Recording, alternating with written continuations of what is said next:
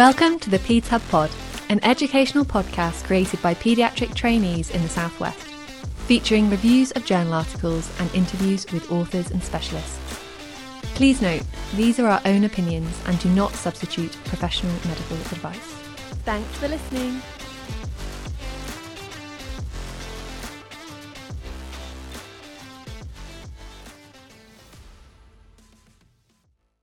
Hi all, welcome to the December episode, and it's so lovely to see both of you in person. So Layla and Felicity are both here for a change. Hi Paulina, lovely to see you.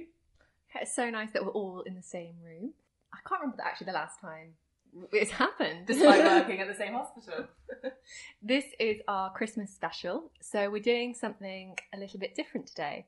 We're going to share our 12 articles of Christmas. That's 12 articles that you might have missed during the year that we think are worth a read. We're just signposting to the articles rather than discussing them in depth. So if you'd like to read more, the references are in the show notes. So on to the first article. Can I go first? Yeah, please do. Number 1. So we've kind of divided them fairly arbitrarily, but I have picked the Education and Practice Journal. We don't do as many of those reviews in our articles because they're not normally sort of full research things, but I love that journal. I don't know what about you guys. I love all the pictures. Yeah. Some of the articles are really short. You just get a key point. You've got some photos. It's just, it works with my brain. So I have focused on those ones. So I've chosen an article from Pickett called Early Switch of IV to Oral Antibiotic Therapy in Clinically Well Neonates with a Probable Bacterial Infection is as effective as a full course of IV antibiotics therapy. And just the title grabbed me because this is the kind of stuff that we have to deal with every day on the postnatal ward. These babies that we're screening for early onset sepsis. So I won't go into huge detail, but this was done in the Netherlands. So they took 510 infants and they had to be greater than 35 weeks, greater than 2 kilos, and have our standard early onset sepsis picture. So raised CRP or procalcitonin, plus either maternal risk factor or some kind of clinical symptom. So our population. And they switched half of the group between 48 and 72 hours to oral antibiotics. And excitingly, they didn't notice any significant difference in the outcomes of these babies. The primary outcome was the cumulative bacterial reinfection within 28 days after treatment completion. So that's really exciting news that there was no significant difference. They did break it down a bit and they said there were some readmissions for like bronchiolitis, some for viral meningitis, and there were 2 babies that they did put back on IV antibiotics because they had a temperature. But it didn't create a significant difference. And they naturally all got to go home a lot earlier, which makes a big difference for the parents. So the paper referred to lower income countries having accumulated a fair bit of evidence for this, but the higher income countries, this is one of the first studies in that. But what they have said, as flaws, these are babies who are quite well and they are culture negative. And so there is a bit of an argument to say, did they need any antibiotics? That's interesting. Would we have stopped the antibiotics anyway? Well, it depends on the hospital because they used a CRP cutoff rate of greater than or equal to 10.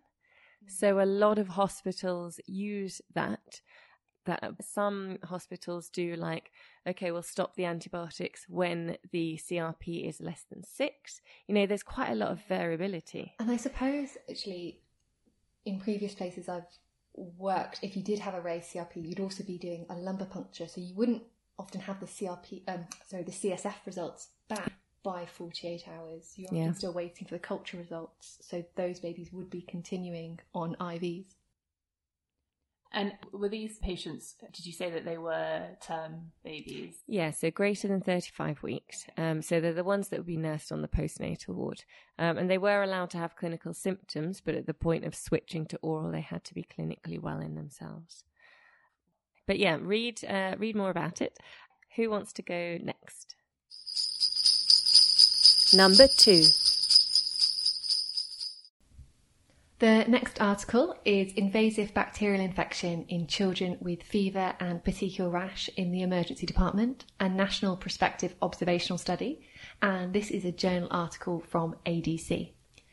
It's a multi-centre prospective study which was looking to ascertain the incidence and predictors of invasive bacterial infection in well-looking children who attend the emergency department with a fever and a petechial rash. Oh, that's a really good one to choose. Basically every 1 a.m. presentation. Yeah. So they recruited 688 patients, of which 10 had invasive bacterial infections, so 1.5%, which is a lower figure than I anticipated for children with fever and a petechial rash. Of those, 8 had meningococcal disease. What country was that in? It's in Spain. Oh, okay. That's a lot higher than UK. I think we're down to like 1 in 100,000 of meningococcal disease now. So they found that those with invasive bacterial infections had a shorter time between fever to presenting to the emergency department, and there was a shorter time between the fever onset and the rash starting, so a difference of 3.5 hours compared to 24 hours. And fever first, rash second. Yeah, and it was that the time between them was short. Yeah, okay. Good to know. Layla, you're up next. Number 3. So I've picked this next article from the ADC Fetal and Neonatal edition, and the article is titled Apnea Triggered Increase in Fraction of Inspired Oxygen in Preterm Infants, a randomised crossover study. So one thing I love about the study is that it's an interventional crossover study, which means that the 35 infants that were included were exposed to both arms of the intervention. So that was whether there was an automated control algorithm which gave a preemptive apnea-triggered boost in FiO2 to the infants when they'd had an apnea. And they'd found that this reduced the post-apnea hypoxemia that these infants experienced, but then they did note that this led to a greater overshoot in the oxygen levels. So I just think this is really interesting in terms of ways in which we can manage those apneas, and again thinking about the anxiety that can induce for parents, and I don't have the data for kind of the longer term effects of that, but it's just interesting that it's not something that I was aware of being done before, so just encouraging people to read a little bit more about it. Number 4. So mine is again from Education and Practice. You can see a theme. And I have gone for one of the learning and teaching articles called Parents' Attitudes to Medical Education on Paediatric Ward Rounds. So they did a mixed methods descriptive study with 100 semi-structured interviews. That's quite a lot for interviews. Yeah, and they had really good feedback. And basically, overwhelmingly, the parents were very happy with the education. And they, as long as it didn't interfere with their child's care, and it didn't make the child uncomfortable, and they felt that they had the choice, then they were all happy. I mean, that's a massive summary of all of the different findings there. But yeah, it's an interesting one to read. Yeah, from experience, I find that parents often just really want to help Yeah. and feel like they're contributing. But also, I sometimes find it opens up conversations more and it allows parents to ask more questions. Yeah, and I think they understand. Yeah, I've definitely seen that. And I think the thing that I really value with articles like this is that somewhat reassurance that someone's systematically looked at this. Yes. And of course, everyone's opinion is going to vary, and it's judged on a case-by-case basis, but having something to know, parents generally don't feel like this is taking away from their care, and I think that's a really nice thing to know. Number 5. So my next article is also from ADC, and it's Ethnic Differences and Inequities in Paediatric Healthcare Utilisation in the UK, a scoping review.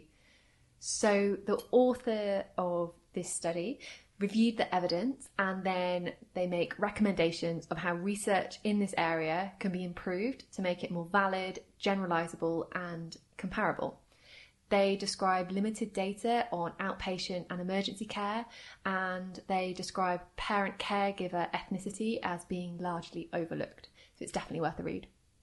That's really interesting. And again, with the scoping review capturing lots of different studies for that conclusion to be drawn, it does highlight actually the importance of thinking about effects of ethnicity and wider background factors. Number 6. So my next article is a little bit different. This one stood out to me. It's titled Clinical Value of Placental Examination for Paediatricians. I mean, to start with, that's just a, grippy title. I have never done that. Have you? Well, I mean, I've seen lots of midwives looking at placentas, Yeah. and I think, there's a few things in terms of like hearing about classifications and a couple of points, but I've not delved into understanding, what this can tell us. So this article does a really good job of that, in that it's quite descriptive, tells the reader about, firstly, what a normal placenta looks like, but then they go into some pathologies, and they note that there are several pathologies that can be identified that are linked to both neonatal outcomes, but also outcomes that could have implications for future pregnancies, and whether this is opaque membrane suggestive of chorioamnionitis, or the knots or coiling that can happen in the umbilical cord. And I just found it really interesting, and it's got really great descriptive pictures. And then it also kind of goes on to talk a little bit about the guidelines released by the Royal College of Pathologists, which shows the clinical indications for when placentas should be sent for histological examination. So I very much recommend a read. Number 7. So my next one is from Pickett in EMP, and it's called Infants Reported for Maltreatment Had an Increased Risk of Death from Medical Causes. And again, I think massively relevant for the general paediatrician. We're worried about the child having an injury, and we do our medical report, and then we discharge them to social care. And this article was just highlighting that actually they're at higher risk from any medical cause as well if they have been seen from a child protection perspective. I mean, it raises the issue, do we need to do medical follow-up for these children even after a report? Because these children are likely to come from backgrounds where perhaps there's some neglect as well. Maybe their social situation, their housing isn't ideal. So it said that they're at higher risk of things like respiratory disease, infectious disease, and circulatory disease. So things that we could have an intervention on. I think we see that a lot, particularly with young people with asthma. Yeah, Delayed presentations, or not keeping up with using preventative inhalers. Yeah. This is also a nice reminder for us to think about our safety netting and measures to come in. And I suppose you're saying perhaps there's other factors involved in, the decision to present, and it's important for us to be mindful of those.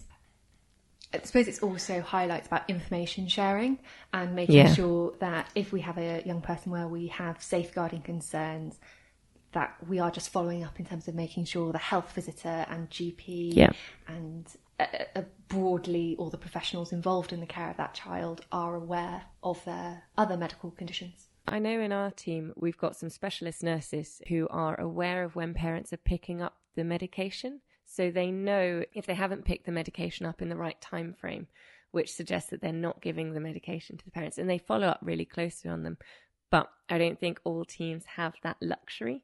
So again, perhaps a reason for having that outpatient follow-up, even if it's just the one follow-up, just to touch base with them a few months after the event. Number 8. So up next, we have the association between breastfeeding duration and educational achievement in England, results from the Millennium Cohort Study. So those of us who've worked in UNICEF baby-friendly gold centres will have had lots of teaching on infant feeding and are aware of the benefits of breastfeeding. I think it's also really important to acknowledge that for some women who would like to breastfeed, it can be really challenging and it's not always possible. That being said, this study included data from 5,000 children, and it suggests that after controlling for confounding factors, breastfeeding for longer was associated with improvements in GCSE results. Also really interesting, again, because I think about when I talk about breastfeeding, it's often about the kind of immediate short-term benefits and then some of the kind of more, I guess, gut microbiome and autoimmune disease factors, but then thinking about the social implications and other measures of neurocognitive development is really interesting. Number 9. The next article I wanted to talk about was titled Parenting, Stress and Health-Related Quality of Life Among Parents of Extremely Preterm Born Early Adolescents in England, a cross-sectional study. So this is an evaluation of a longitudinal population-based birth cohort in England, and it's titled the EpiCure-2 study. So this was to look at whether extremely preterm infants defined as less than 27 weeks gestation in comparison to a control group of infants born at term over 37 weeks had any effects on parents' experiences of quality of life, and stress being one of those. So this was a study that used a questionnaire to look at the physical and mental health related quality of life scores for parents in both groups. Most of the parents who were included in the study were mothers, and I think that's something that's commonly seen in kind of follow-up studies of parents. But there was a conclusion drawn that in these young people, once they're in early adolescence, the experiences of the parents of those children who are born extremely prematurely report increased levels of parenting stress, and that is related with lower mental health related quality of life. And I think it's really important that we're aware of this, and I think it's important to note as well that correlation doesn't always mean causation, and you know, there's a lot of details about the way in which the study was conducted and the limiting factors, but also the implications, which I would encourage anyone who's interested to go and read the article. But I think it's just a reminder again of the effect that ill health or just contact with the medical system can have on the wider family dynamic, and that's something that's kind of close to my heart in practice. So I think it's a valuable study. Do they hypothesise the reason for the high levels of stress? That's a really good question. So there are some details included in the study, and in terms of kind of contact with the health system and kind of a lot of the complications that we know are associated with extreme prematurity. But I will leave for people to kind of go in and read some of those in depth, because I think, again, it's something that we probably have all got a lot of ideas of those effects on the family dynamics. Number 10. So the next study from ADC is social communication skill attainment in babies born during the COVID-19 pandemic, a birth cohort study. So in this study, the authors looked at 10 developmental milestones, which were reported by parents at 1-year assessments in a cohort of just over 300 babies born at the start of the pandemic, and then they compared it to a historical birth cohort. Now, the authors of this study do acknowledge limitations, but overall suggest that babies born during the COVID-19 pandemic appear to have lower social communication skill attainment. Now, they were really hopeful that children being resilient, skills will catch up, but it does have the potential to impact the young children that we're assessing. That's interesting. I hope they do a follow-up with a, longer term. It would be interesting, given that they're hypothesising that skills will catch up. It would be interesting to see what the final outcome is. Yeah. I also think it's important to note that this is really topical, right? And it's something that I imagine a lot of parents would relate to and tell us. And again, the value of these birth cohort studies in pooling together a larger proportion and allowing us to have those conversations in an evidence-based manner is really valuable. Although I think they'll like it more if we say, don't worry, there'll be catch up. I know. But again, as you say, those further follow-up studies and looking at the longer term effects and perhaps some of the mitigating factors around this as well will be really interesting. So all hope is not lost, and there's good. Watch this space. Watch this space, exactly. Number 11. I'm a huge fan of this next article, which is titled Paediatric Intensive Care Admissions of Preterm Children Born Less Than 32 Weeks Gestation, a National Retrospective Cohort Study Using Data Linkage. So this used two huge databases, the National Neonatal Research Database and the Paediatric Intensive Care Audit Network dataset. And this covers all neonatal units and PICUs in England and Wales, which is over 40,000 children. That is huge. It's huge. It's an incredible piece of work. So they looked at follow-up of these children who were discharged home from the neonatal unit and then the outcome measure was at least one admission to PICU after discharge. So they found that the percentage of children with an unplanned PICU admission varied by gestation, which is not surprising. And this varied from 10.2% of children born less than 24 weeks gestation to 3.3% for those born at 31 weeks. And then the odds ratio and risk of admission then kind of tailed off with increasing gestation age. Other factors that contributed to risk of admission were a child being of male sex, having bronchopulmonary dysplasia, necrotizing enterocolitis requiring surgery, and brain injury. So I think that's just again, some of the things that we expect. I think the numbers perhaps might have been slightly different to what I thought, and I think this is something that is really interesting in discussion with colleagues in both the paediatric and neonatal intensive care settings. I would have guessed more would be admitted. I wouldn't necessarily, because they're going from less than 32 weeks, and I think a lot of the children that I've seen have been more in the is around the 24-week category. Yeah, but there was 10% was less than 24 weeks. That's actually quite a small number. But yeah, and I think, so I've quite fortunate, and this feels relevant to recent experience in that I've spent the last 6 months in a tertiary neonatal unit. And again, particularly when you're thinking about these extremely preterm infants in terms of, directions of care and the intensive nature of our interventions and what that looks like for effects further down the line. And again, I think just having this pooled data, using data linkage from multiple data sets and across such a large cohort is really valuable when you're thinking about those discussions with parents and with different parts of the service in terms of outcomes and what that journey is going to look like for that child and their family. I know that the British Association of Perinatal Medicine guidance changed reasonably recently in the last few years, didn't it, regarding the resuscitation of extremely preterm infants, so from potentially 22 weeks from a case-by-case basis. What year was this cohort of data? When were they looking at? These data sets were from the start of 2013 to 2018, and I think the guidelines that you're talking about were published in 2019. So yes, I think it's probably the case that there might have been a slight change now that we are able to support those born less than 24 weeks, 22 weeks through, and their risk of a PICU admission might be higher, and that kind of fits in the trend that we saw with the gestation ages. And number 12. So for my last article, I picked one of the epilogues from Education Practice. I love these little photo ones, and this fits in very well with my current job, infectious diseases. And so it's called An Ulcerated Lesion in a Previously Well Child.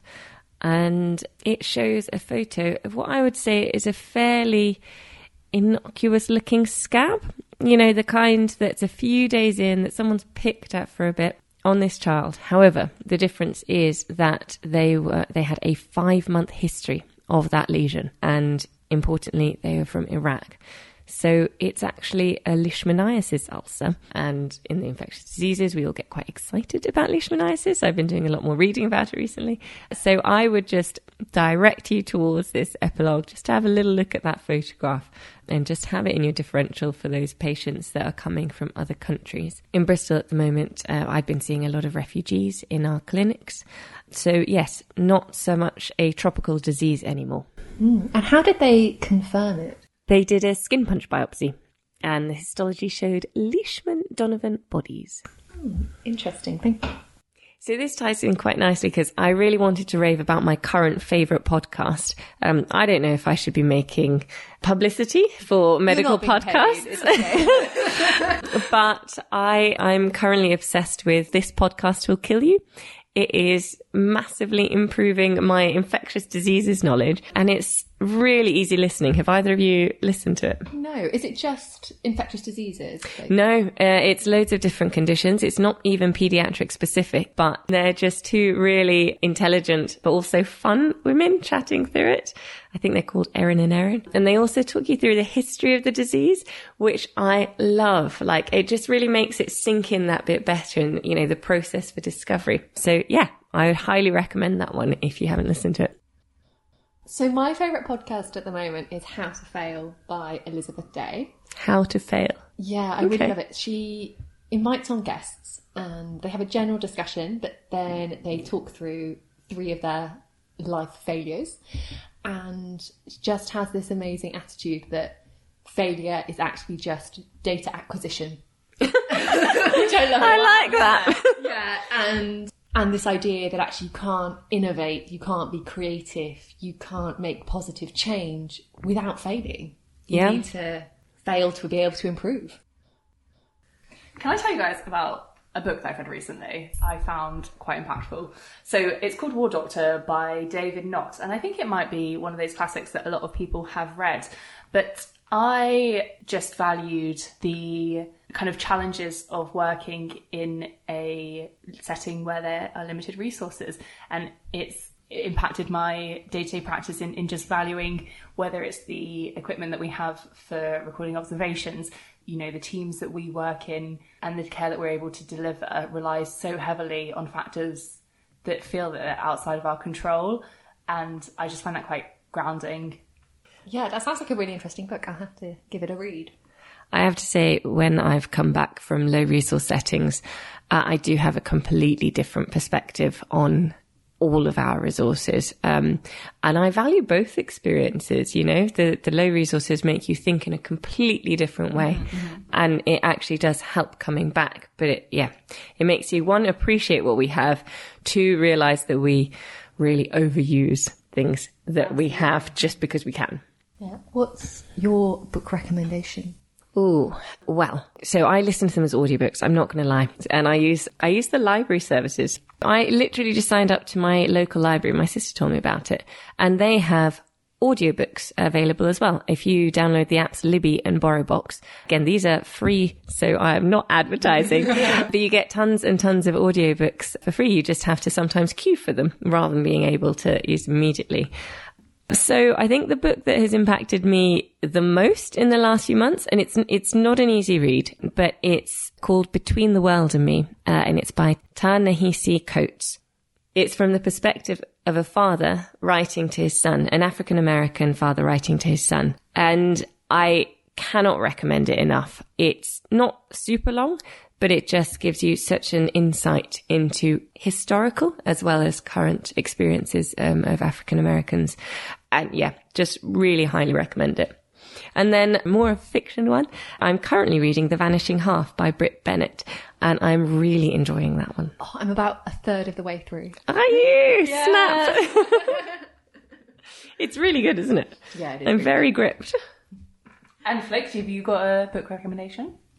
I found it really hard to choose. From a medical perspective, I was thinking Growing Pains by Mike Shooter, and he's a child psychiatrist, and he's written a book of patient stories. Ooh. And it's about child mental health, but it manages to be interesting and informative, and quite inspirational in parts. Okay. So it's not a long book, but from a medical perspective, I found that quite interesting. I'm going to add that to my reading list. Yeah, from fun books, it's very light-hearted, but I am enjoying the Richard Osman Thursday Murder Club series at the moment as well. Yeah, can't go wrong. And then another fiction book I've read recently is Such a Fun Age by Kylie Reid. Oh, well, it's been really lovely hanging out with you guys today. Yes, thank you. Shall we wrap it up for the day? Absolutely. So thank you to all our listeners who've joined us, our Christmas special, where we have explored 12 articles released in 2023, and we hope you enjoy reading them as much as we have done. We'd also like to thank everyone who's contributed to the Paedshub pod. If you would like to contribute to the episodes, then please feel free to get in touch with us. The email will be in the description for this episode, and we look forward to hearing from you. and wish you all a very happy and healthy 2024. Merry Christmas, guys. Oh, Merry Christmas. Thank you. Lovely to see you all and have a fabulous Christmas. That's all for this episode. As always, if you have any questions or comments, please feel free to get in touch via our email address podcast@paedshub.co.uk or via the Paedshub website. Equally, if you'd like to get involved, we always welcome your voices, so please do get in touch. Thanks for listening.